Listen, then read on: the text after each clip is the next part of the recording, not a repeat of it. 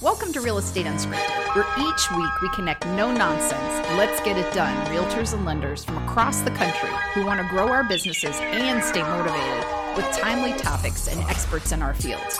I'm your host, Marjorie Adam. Let's get started. Hello, everyone. Welcome to Real Estate Unscripted. I am super excited today to have one of my coaches. Yes, Coach Ben Wilson. Say hi, Ben. How you doing today, guys? Holy cow. It's such an honor to be on here, and I love it. You're one of my first students that's had me onto a podcast, so this is super cool for me. So I win. Everybody. You're always the winner. So Ben is in Nashville, Tennessee. So basically, if you put a pin in the center of Nashville and you go about 30 minutes out, he covers that service area, he and his team. So anyone you know that needs to go to Nashville, you're sending them to Ben Wilson because your clients will thank you. He's been a realtor for 20 years. I'm 28, so I beat you there, but he's killed it. So what I love about Ben is one, just a great, phenomenal person. So he has a fantastic family. He has 2 kids. He's got a fantastic wife. He has an amazing business. He's a great coach. He's really helped me a lot with vision and leadership and really paying attention to what's most important to me and being true to myself. I think he's just really good at that. And so I wanted him to talk a little bit today about his journey. So, I mean, he could write a book on it. So we're not going to get into every step, but we're going to go through a couple of the major parts of his journey. We're going to start there. But, you know, if you ever get to connect with him or be coached by him, you are a lucky person. So Ben, talk about your journey a little bit. You know, I was thinking about it, and I know we've talked a little bit about this, but if I broke it up into like 2 sections, I would have kind of 2 different ways of looking at it. The first one is real simple, right? The first 15 years of my business was all about success. How could I succeed? How could I win the game? How could I dominate? How could I accumulate, right? Then I went into halftime and I go, okay, I'm winning the game. And then I go into halftime, but I don't really feel good about winning the game yet. Like, I don't have that sense of fulfillment. So I went into halftime for a couple of years trying to figure out where fulfillment, where like the joy would come from, because I started losing joy, you know? And then now I'm in this beautiful segment of significance, and I love that. So success, spend a little time in halftime figuring out what fulfills me, and now focusing on being significant in my life in some form or fashion to people that I care about, and hopefully to a few people that I've never met. So we all start, right? When we start, it's really survival, right? And we got to pay the bills, right? Everyone thinks, oh, realtors make so much money. Yeah. Huh? I assure you the first number of years, you're just, oh, please, right? Like, and, you know, thankfully that commission is coming. So you start in survival, right? Then you kind of went into, I'm making money. This is great. You're accumulating.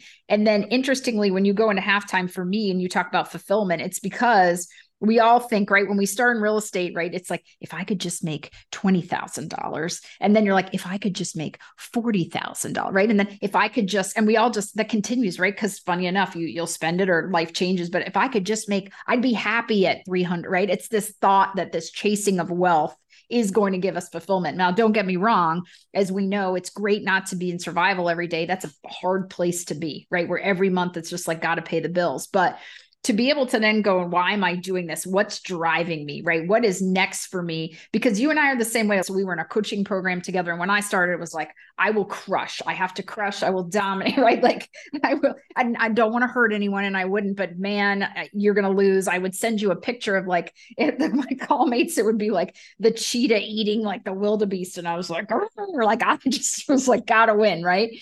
And then you realize, well, that's not that fulfilling, right? Because there's always someone that's ultimately going to beat you. And ultimately it just doesn't matter, right? Like being number one, if that matters to you, because that's your driver, is fantastic, but it isn't what is going to make you sleep better or pay your bills, right? So it's like, you've got to figure out beyond being number one, which really, again, as soon as you leave town, you're not, right? So it's just depending on your microcosm. But for you, it was like, you started pouring in more to others, right? You coach not only sports, but people like me. And then you poured into your family, and you've poured into your team, and your team's a very interesting one. We're going to talk about that, but you've realized the kind of that next level, right? What's that fulfillment? And I think a lot of us listening should really think about that. Like we talk a lot about your why.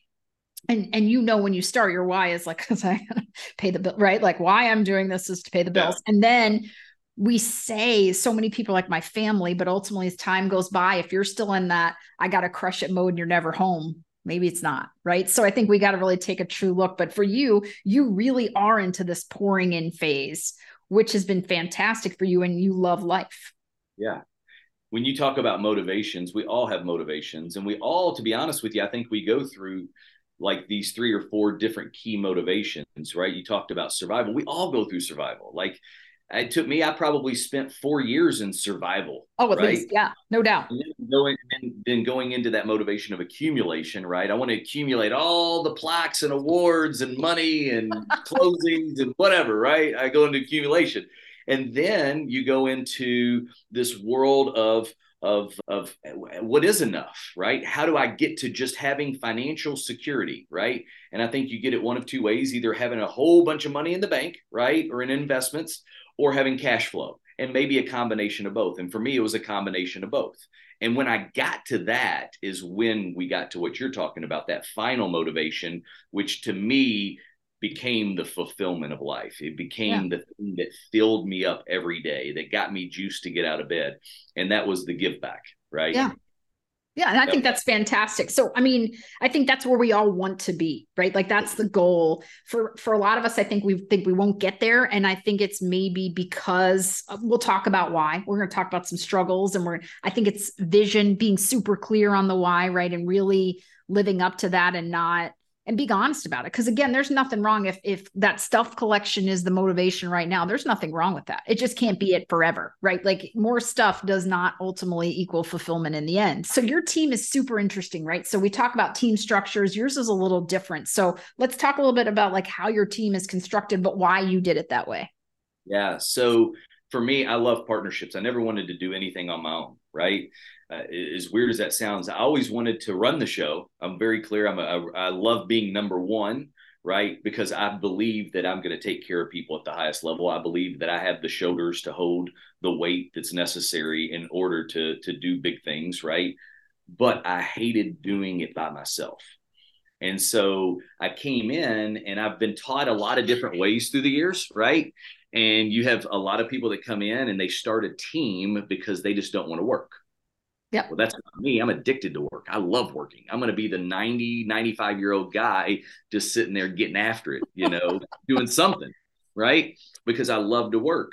And so then I went down and I built a team, and then all of a sudden I didn't have to work much, and it was miserable, right? And so then I go, well, I think that there's a different model. And I started just playing around with the model. And so what I did is I created little, I think, a lot of people in our industry, they call them buyer's agents, right? I never called them buyer's agents. I called them my real estate partners, right? I've called them that from the beginning. And I said, well, if they're really my partner and we do have a split, like a lot of people, they come in and you have a split we're in partnership together. And so I said, what am I going to bring to the partnership, and what do I expect from them in the partnership? And so what we did is we ended up basically birthing, right, partnerships, a lot of partnerships under one umbrella of protection, support, catering, right?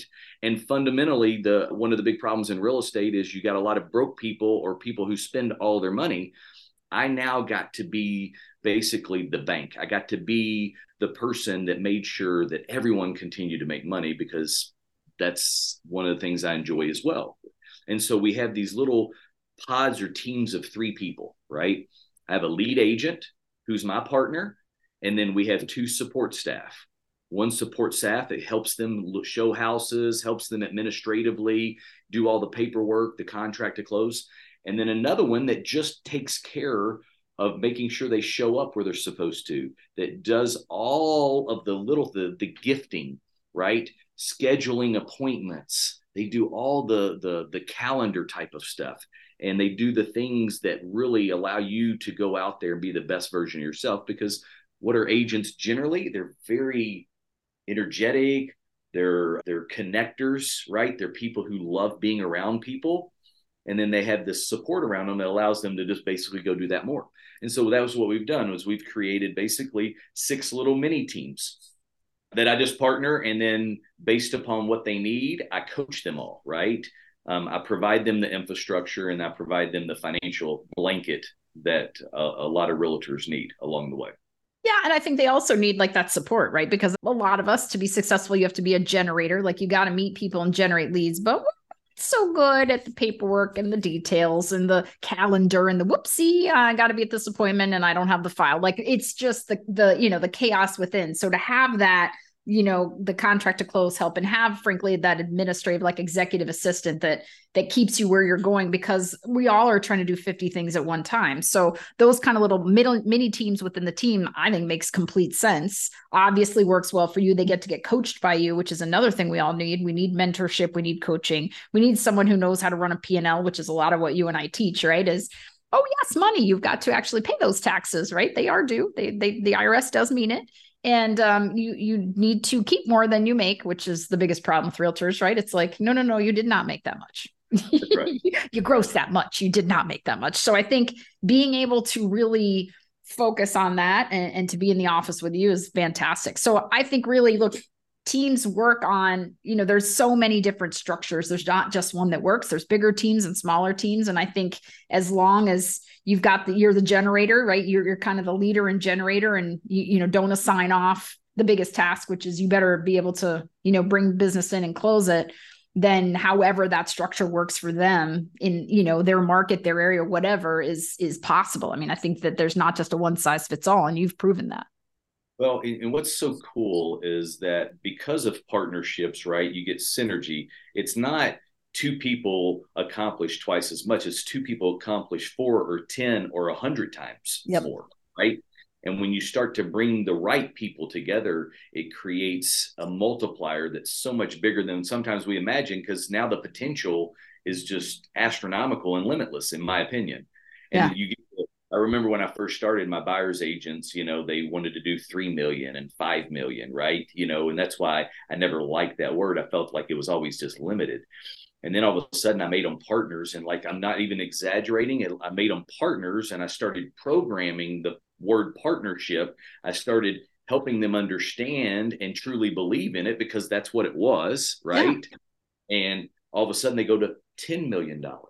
Oh, 15. I had one last year do 50. Uh-oh.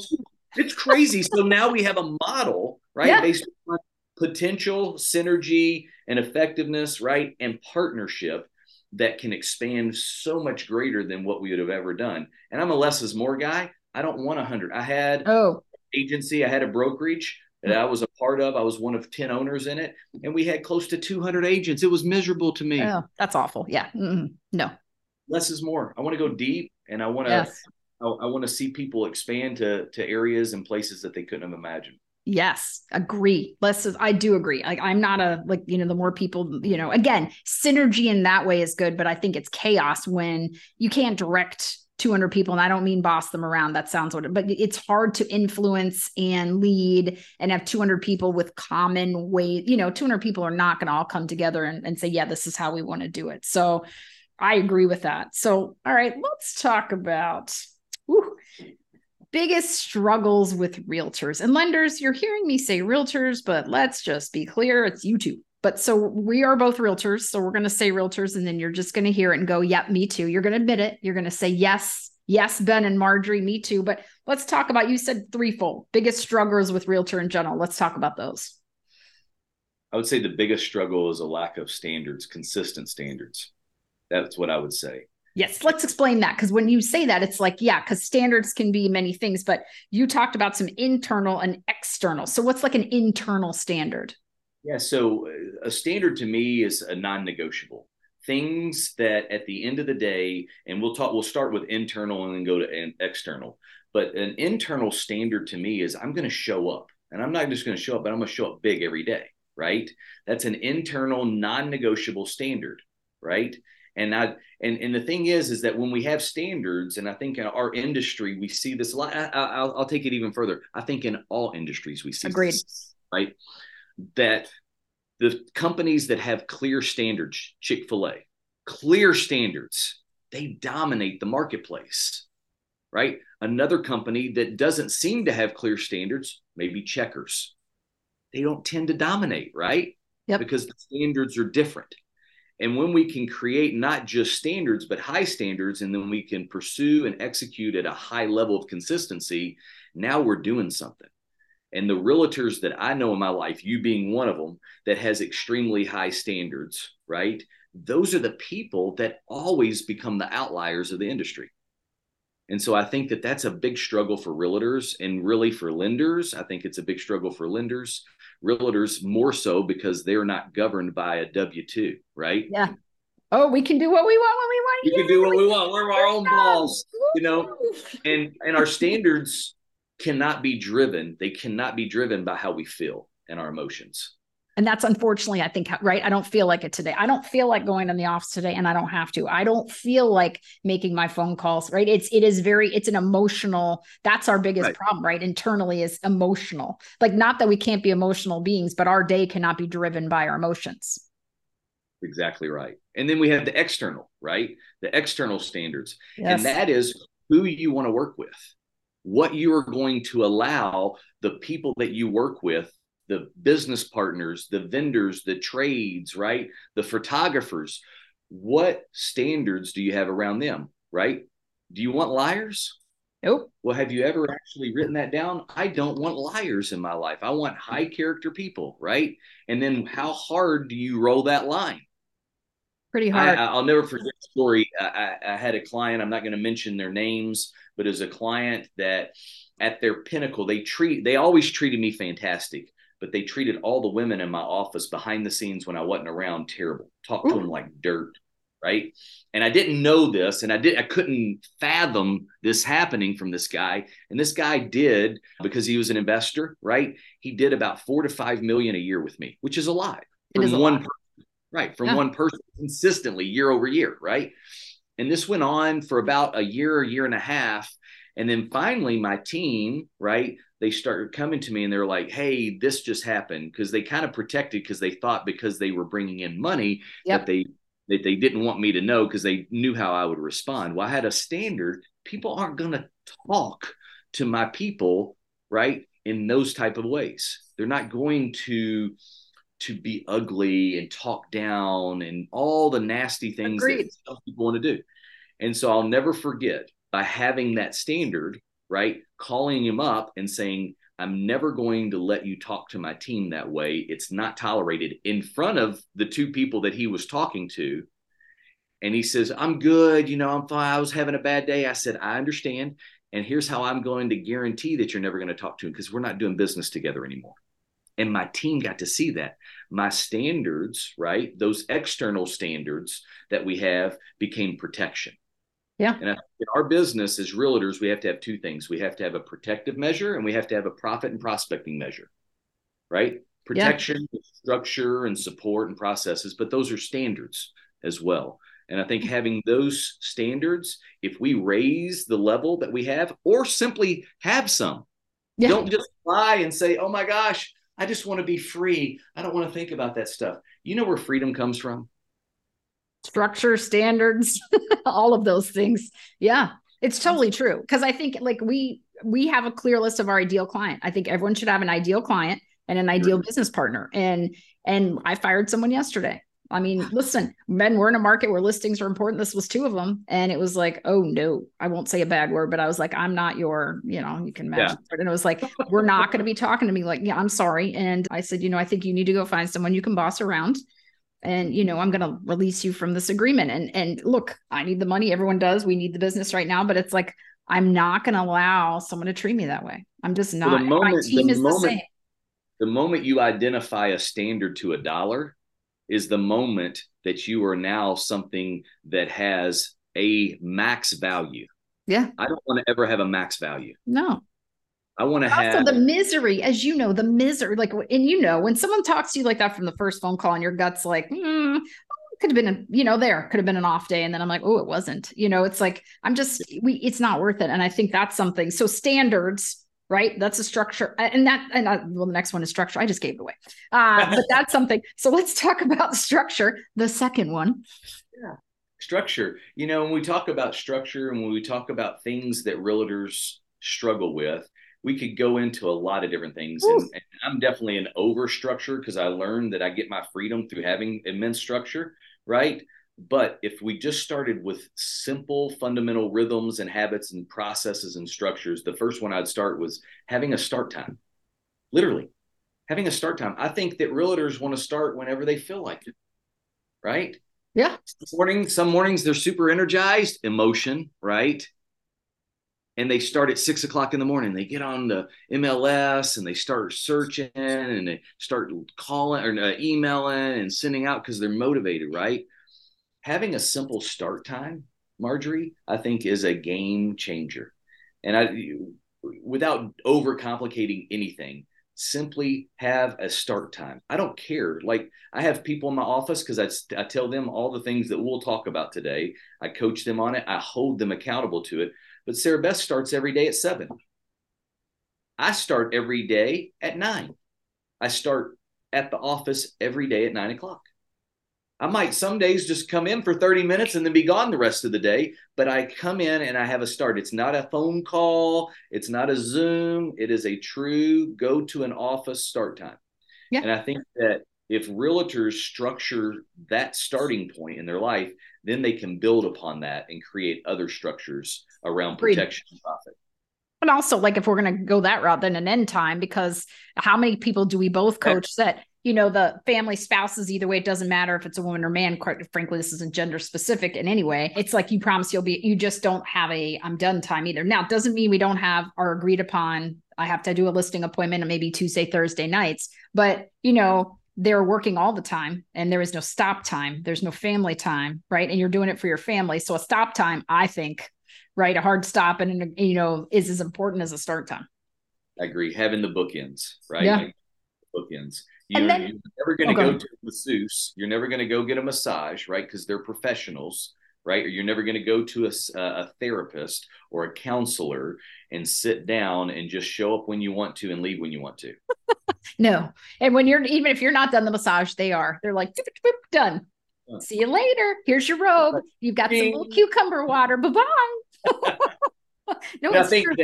Yeah. And so all professionals have a beginning and an end, right? They don't just let things in, but we tend to not do that. Like, and I know I've certainly fall prey to that. Me too. Right. But we tend not to do that. And when we choose to do that, we then let on the front and the back side of these start and stop points, right? What we do is we give value to the things that matter on those sides. And if we're really honest, like I have something called a perfect work week. I know you're very familiar with that. It's just time blocking, which I think is a great skill to learn. But if you look at a perfect work week, the frame, all of the blocks on the outside, the weekends, the start, before you start, and the end, right? That's all the things that matter most. Yep.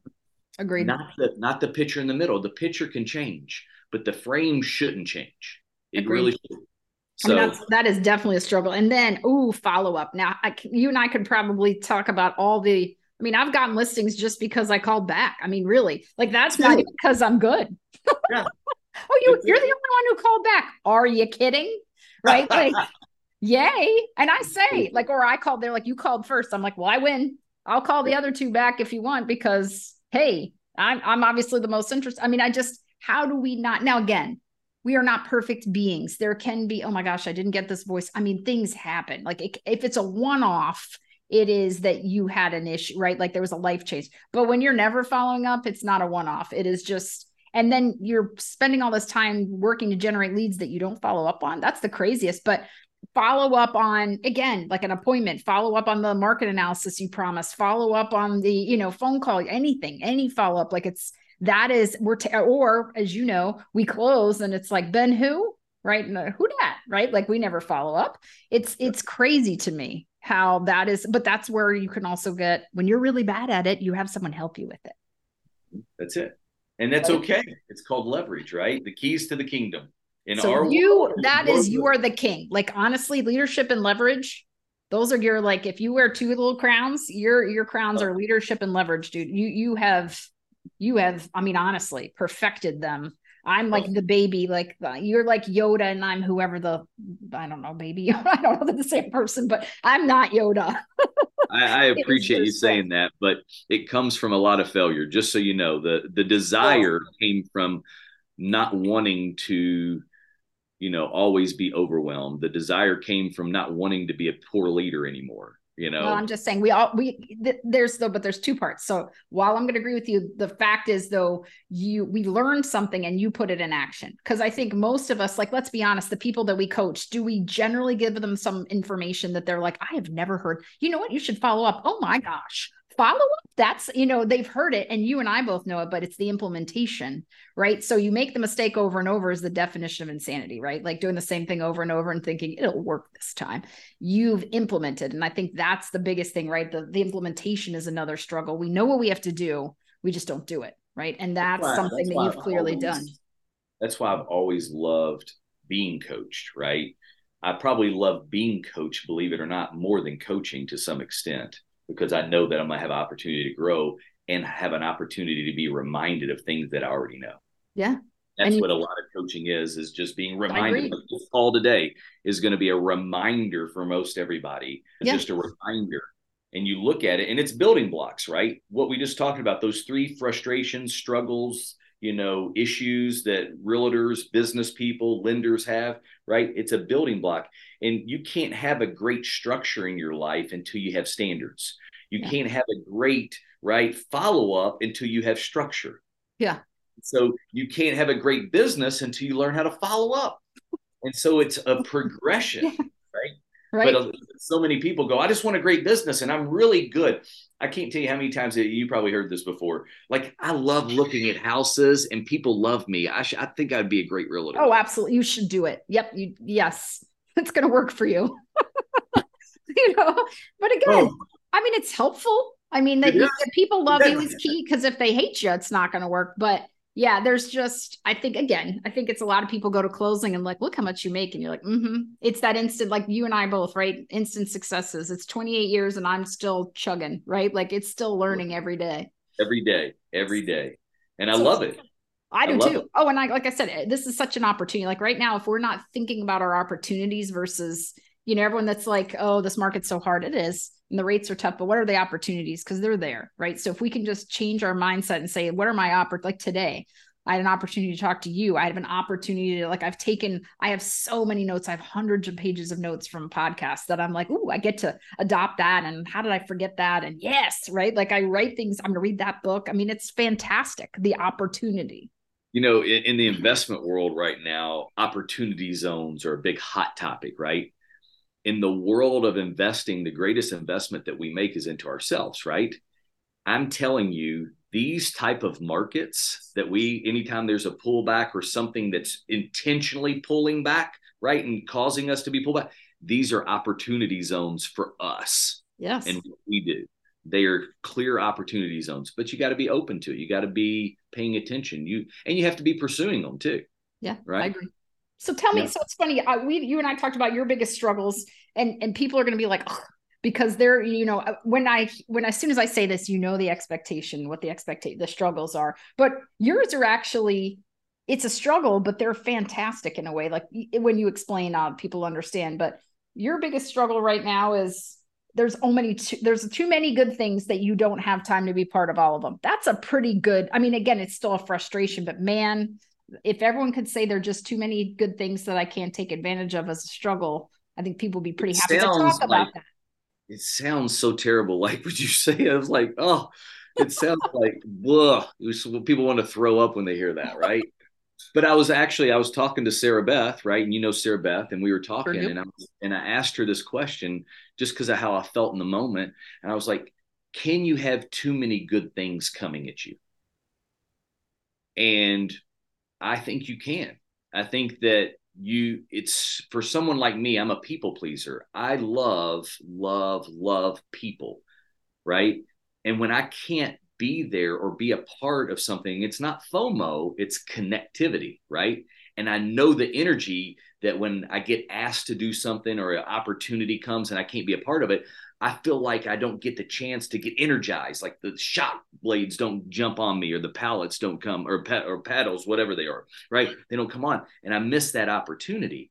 And that I struggle with, right? Because I don't get to connect potentially with someone. Right. But also, but as you know, like you're into big, deep. So I think it is a struggle, but you can have too many. Cause if you're spread too thin in a good way or a bad way, right? Like we can have too many bad things. So we're spread too thin. But if you have too many places, it's sort of like, okay, I want to give back to my community. I'm going to join 10 boards and I'm going to be the president, right? So I'm going to ultimately do no good for any of them because I've overcommitted, right? It's the same thing with too many people that want our time and attention. It's like, I'm going to give such a small sliver to this great mass of people that it is a bad thing versus I've got to shrink that down and give more of me, right? There's only so much time and energy in a day, right? So I think when you say, could that be bad? Yeah. Because I think, again, we overcommit, right? And then we didn't really feel like we made a big difference in any of them. And I think a lot of us do that. We can't say no.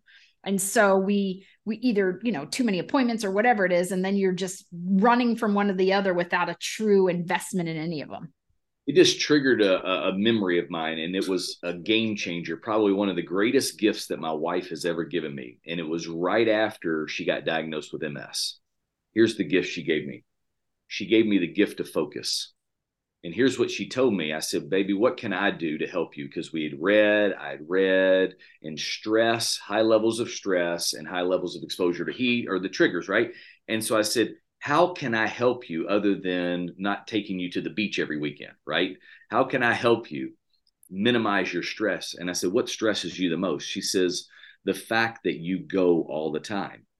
She says, will you just pick one lane and stay in it? And at the time I was developing, I was building, I was flipping, had a title company. I mean, we had all this stuff going and a real estate company, right? And the gift was, she said, can you just choose one thing? And instead of being good, right, which is the greatest enemy of great, right. And I love being great. You probably see that, right? I want to be great. She gave me the gift of understanding what greatness looked like. And that was to be focused on one thing. So for the reason that it's frustrating is because, one, I can't be everywhere. And I know I can't, right? I can't do everything.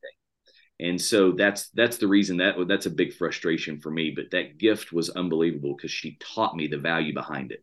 Yeah. Because again, I mean, we have all these ideas and all these aspirations and, we want to help lots of people. So, I mean, I think it's all good, but you are correct. I mean, then it's like we've made a smaller contribution than we can, right? So let's talk about strengths. What would you say are your strengths? Oh, my heart. I think my heart is a big strength. I think the way I love people, the way I care about people, especially people that I'm in deep relationship with, I think that's a big strength for me. And here's why. I wouldn't have said that before, because I'm also in the same, one of my biggest weaknesses is compassion. so they sound counterintuitive and as if they wouldn't go together, right? But what I've learned is that when I share my heart, people pay attention. People are more impacted, because their assumption for many, many years is that I was just callous and hardcore and driven only on success and didn't have a desire to really care about other people for so long. And that was never the case. It was just the focus. Perception. Yeah. It was the perception. Yeah. And so my heart is a big quality of mine now. Mm-hmm. And I think we talked a little bit about your desire to learn and give value. And I think that desire to learn is key, right? So I've talked to many people now on this, and I think I don't have it all figured out.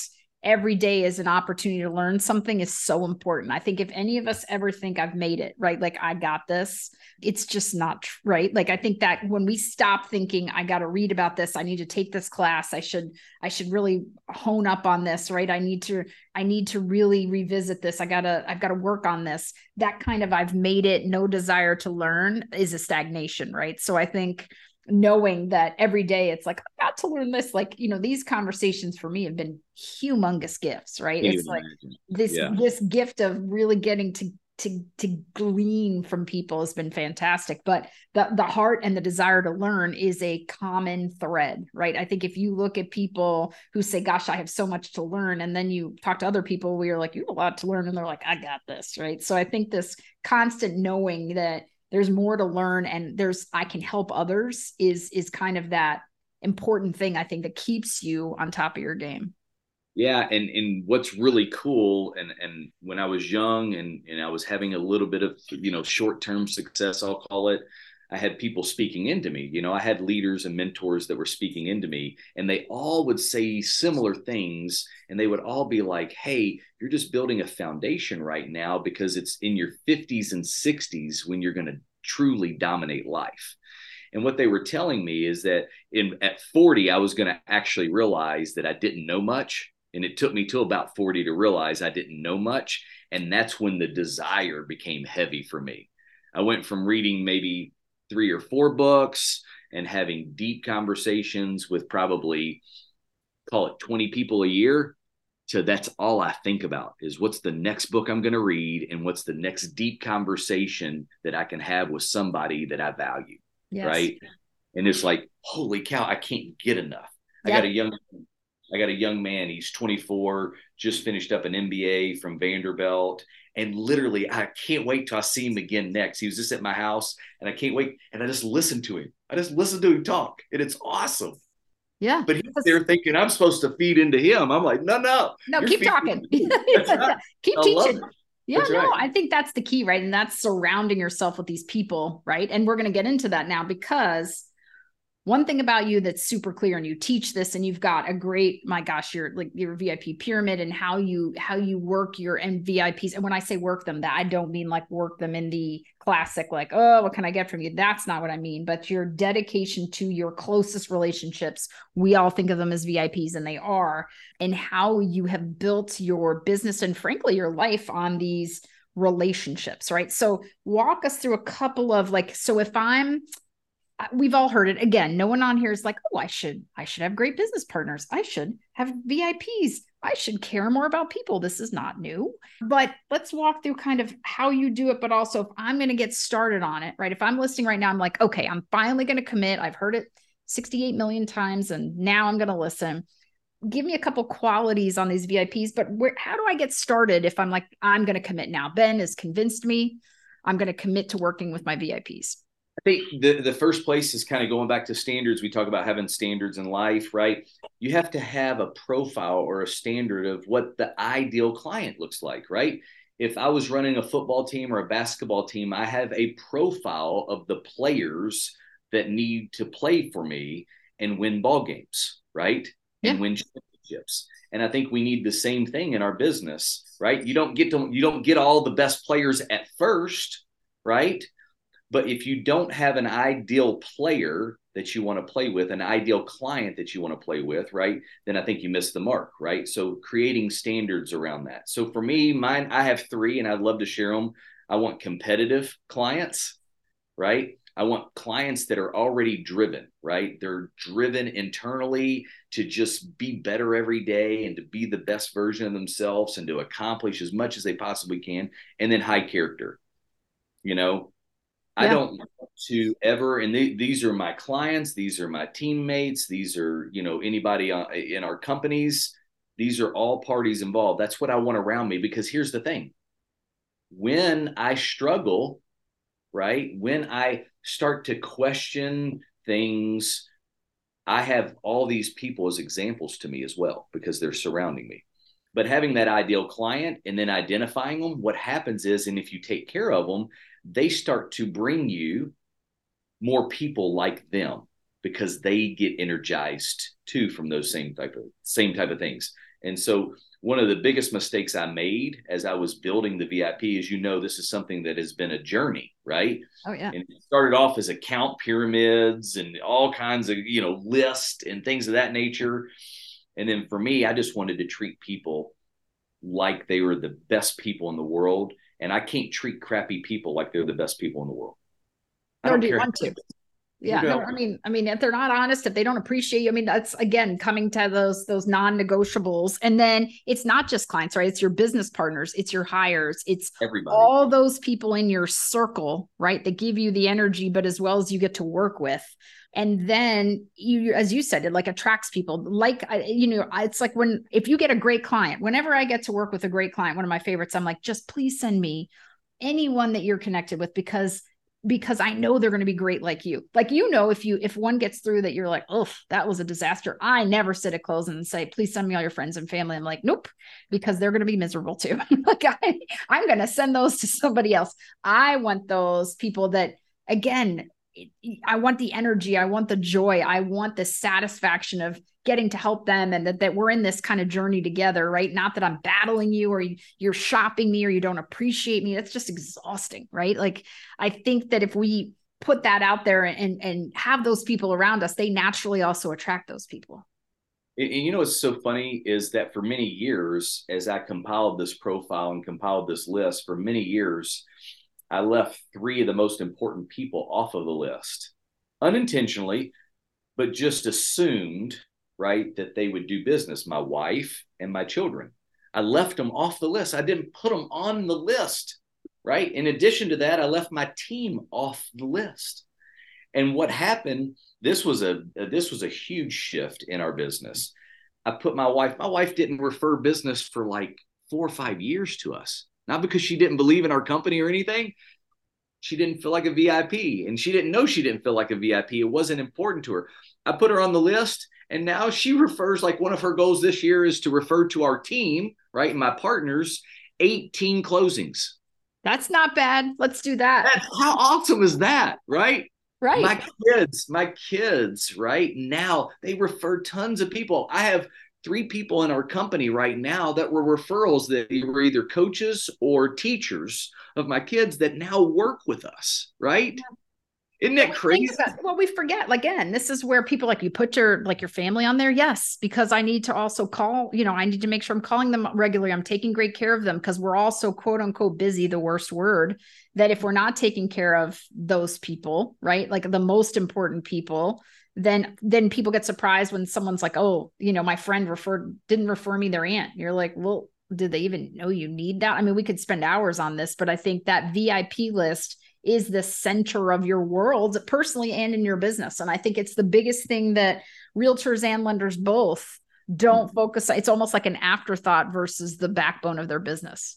Yeah. And the other thing is they also subconsciously see you doing things for other clients. Yes. And not for them. Not doing things for them. And subconsciously, they start to create resentment towards your other people too. Yeah, that's true. That was one thing that actually I saw happen, right?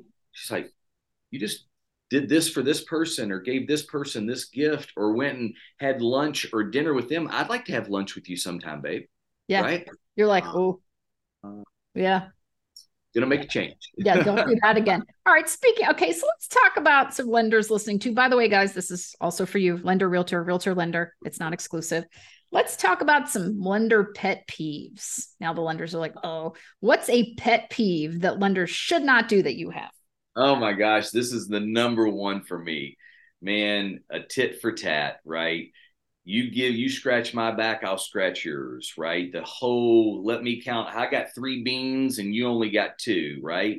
I despise that. And there are so many lenders out there that think that it's just about making things equal. There is no such thing as equality. I know people in this world wants equality. There's no such thing, right, as equality.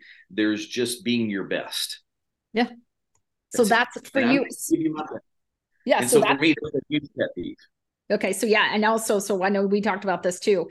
So, okay. How many lenders are calling you and coming and looking after your business right now? How many are chasing you? And I have had, I'm going to break it down to the last 12 months. In the last 12 months, I've had 3. Okay. So all the lenders are like, everybody's chasing all the realtors. False. And I've had 3. Yeah, you've had 3. I've had maybe 3 by 2 of them are from out of state. Yes, 2 of me them too. are from out of state. Me too. Where it's like, but for me, the second thing that's weak, because we talked about that's kind of weak, is the texting. Hi, I've heard you're a realtor. I'd love to meet you. And I'm like, who dat? Like, if you're gonna, so now let's flip it. So how would they get a meeting with you? Because again, the next question all the lenders are saying, and I'm not trying to group you all, but it's all right, realtors, you all say this. How do they get a meeting with you, Ben? This is, for me personally, if you show interest and start showing interest and showing value to my team members, my partners, you're going to get a chance with me. Yep. If I have Sarah Beth, or if I have Blake, or if I have Whitney, or if I have anybody in my company come to me and be like, man, this guy, he's done this. He calls me, he shares these beautiful little, inspirational quotes with me. He called me because he found out it was my daughter's birthday, and he called me and he did a video to my daughter for her birthday. Like, if they're creating value in people that I care about, you're going to get a chance with me. Yes. So it's not the cold test, because it's not I'm hoping that I don't really have to interact with you, but then maybe could meet you. Right. So they care about your people. They show up. Like you also said, show up, meet your assistant, like show interest, and, be brave is probably the biggest key, right? If this is a relationship that matters a lot to you, got to be brave. So yes, there are going to be some people that are going to be rude to you. I think that's unacceptable. I would never be rude to someone. I would maybe not meet with them, but I'm not going to be rude. But you got to get past the weak and the fear if the relationship's important enough, and a connection is always key. I think it's important because, again, as we're listening, as people are listening and saying, okay, I'm scared to call realtors, which always makes me laugh. Cause other than the fact, I guess we could hang up, we're not going to bite them, right? Like, I don't know too many people going to the hospital with bite marks on them from their realtor calls. But like beyond that, it's like, be a little brave if the relationship's important. You try more than once, and it's not because I'm a realtor and you're a lender, or, we're both top producers. Doesn't mean, I don't care. What's the commonality? What's the interest, right? And, be a little brave in chasing after a relationship if it's important to you. We've been so fortunate to be around literally some of the best lenders and realtors in the world. Like, It's unbelievable. And all of them, even the ones that are callous and want to make business and home, all of them want actually to share some of their pain so they can release it, some of their healing so they can release it, some of their struggle and baggage. They all want to share that. And so when someone comes to me, like I had a lender that was, pursuing me, right? And this was a long time ago, but I just always remember this. He had a chance because he opened up to me over a lunch about how he cheated on his wife, and it was the biggest mistake in the world that he'd ever made, right? And how he is going to spend the rest of his life showing her value, right? And we went down that road. But to open up, like, he didn't know me like that. Yeah. And to open up, like, and he shared that with me, and he had a chance, right? But guess what? The only thing he missed the mark on was follow up. Yeah, if he followed up with me, if he would have followed up, he would have had my business. But isn't it funny? Like, if you're going to go through all that and you're going to face your fear and you're going to have the meeting, and the meeting goes well, now obviously if the meeting's if you're both like, I would like to throw my fork at you, you probably don't follow up. But if it's a great meeting, how is there no next meeting, or thanks for meeting me, or I would love to find out how to refer to your team, or whatever, I'd love to, you talked about a book club. I'd love to read some books, or let's recommend. I mean, you've got to, because all of sales is follow up, right? Connection and follow up. And again, guys, if you're not going to follow up, then you probably don't even need to make the first call. Then you don't have to worry about your fear. Right. That's the truth. There's no point.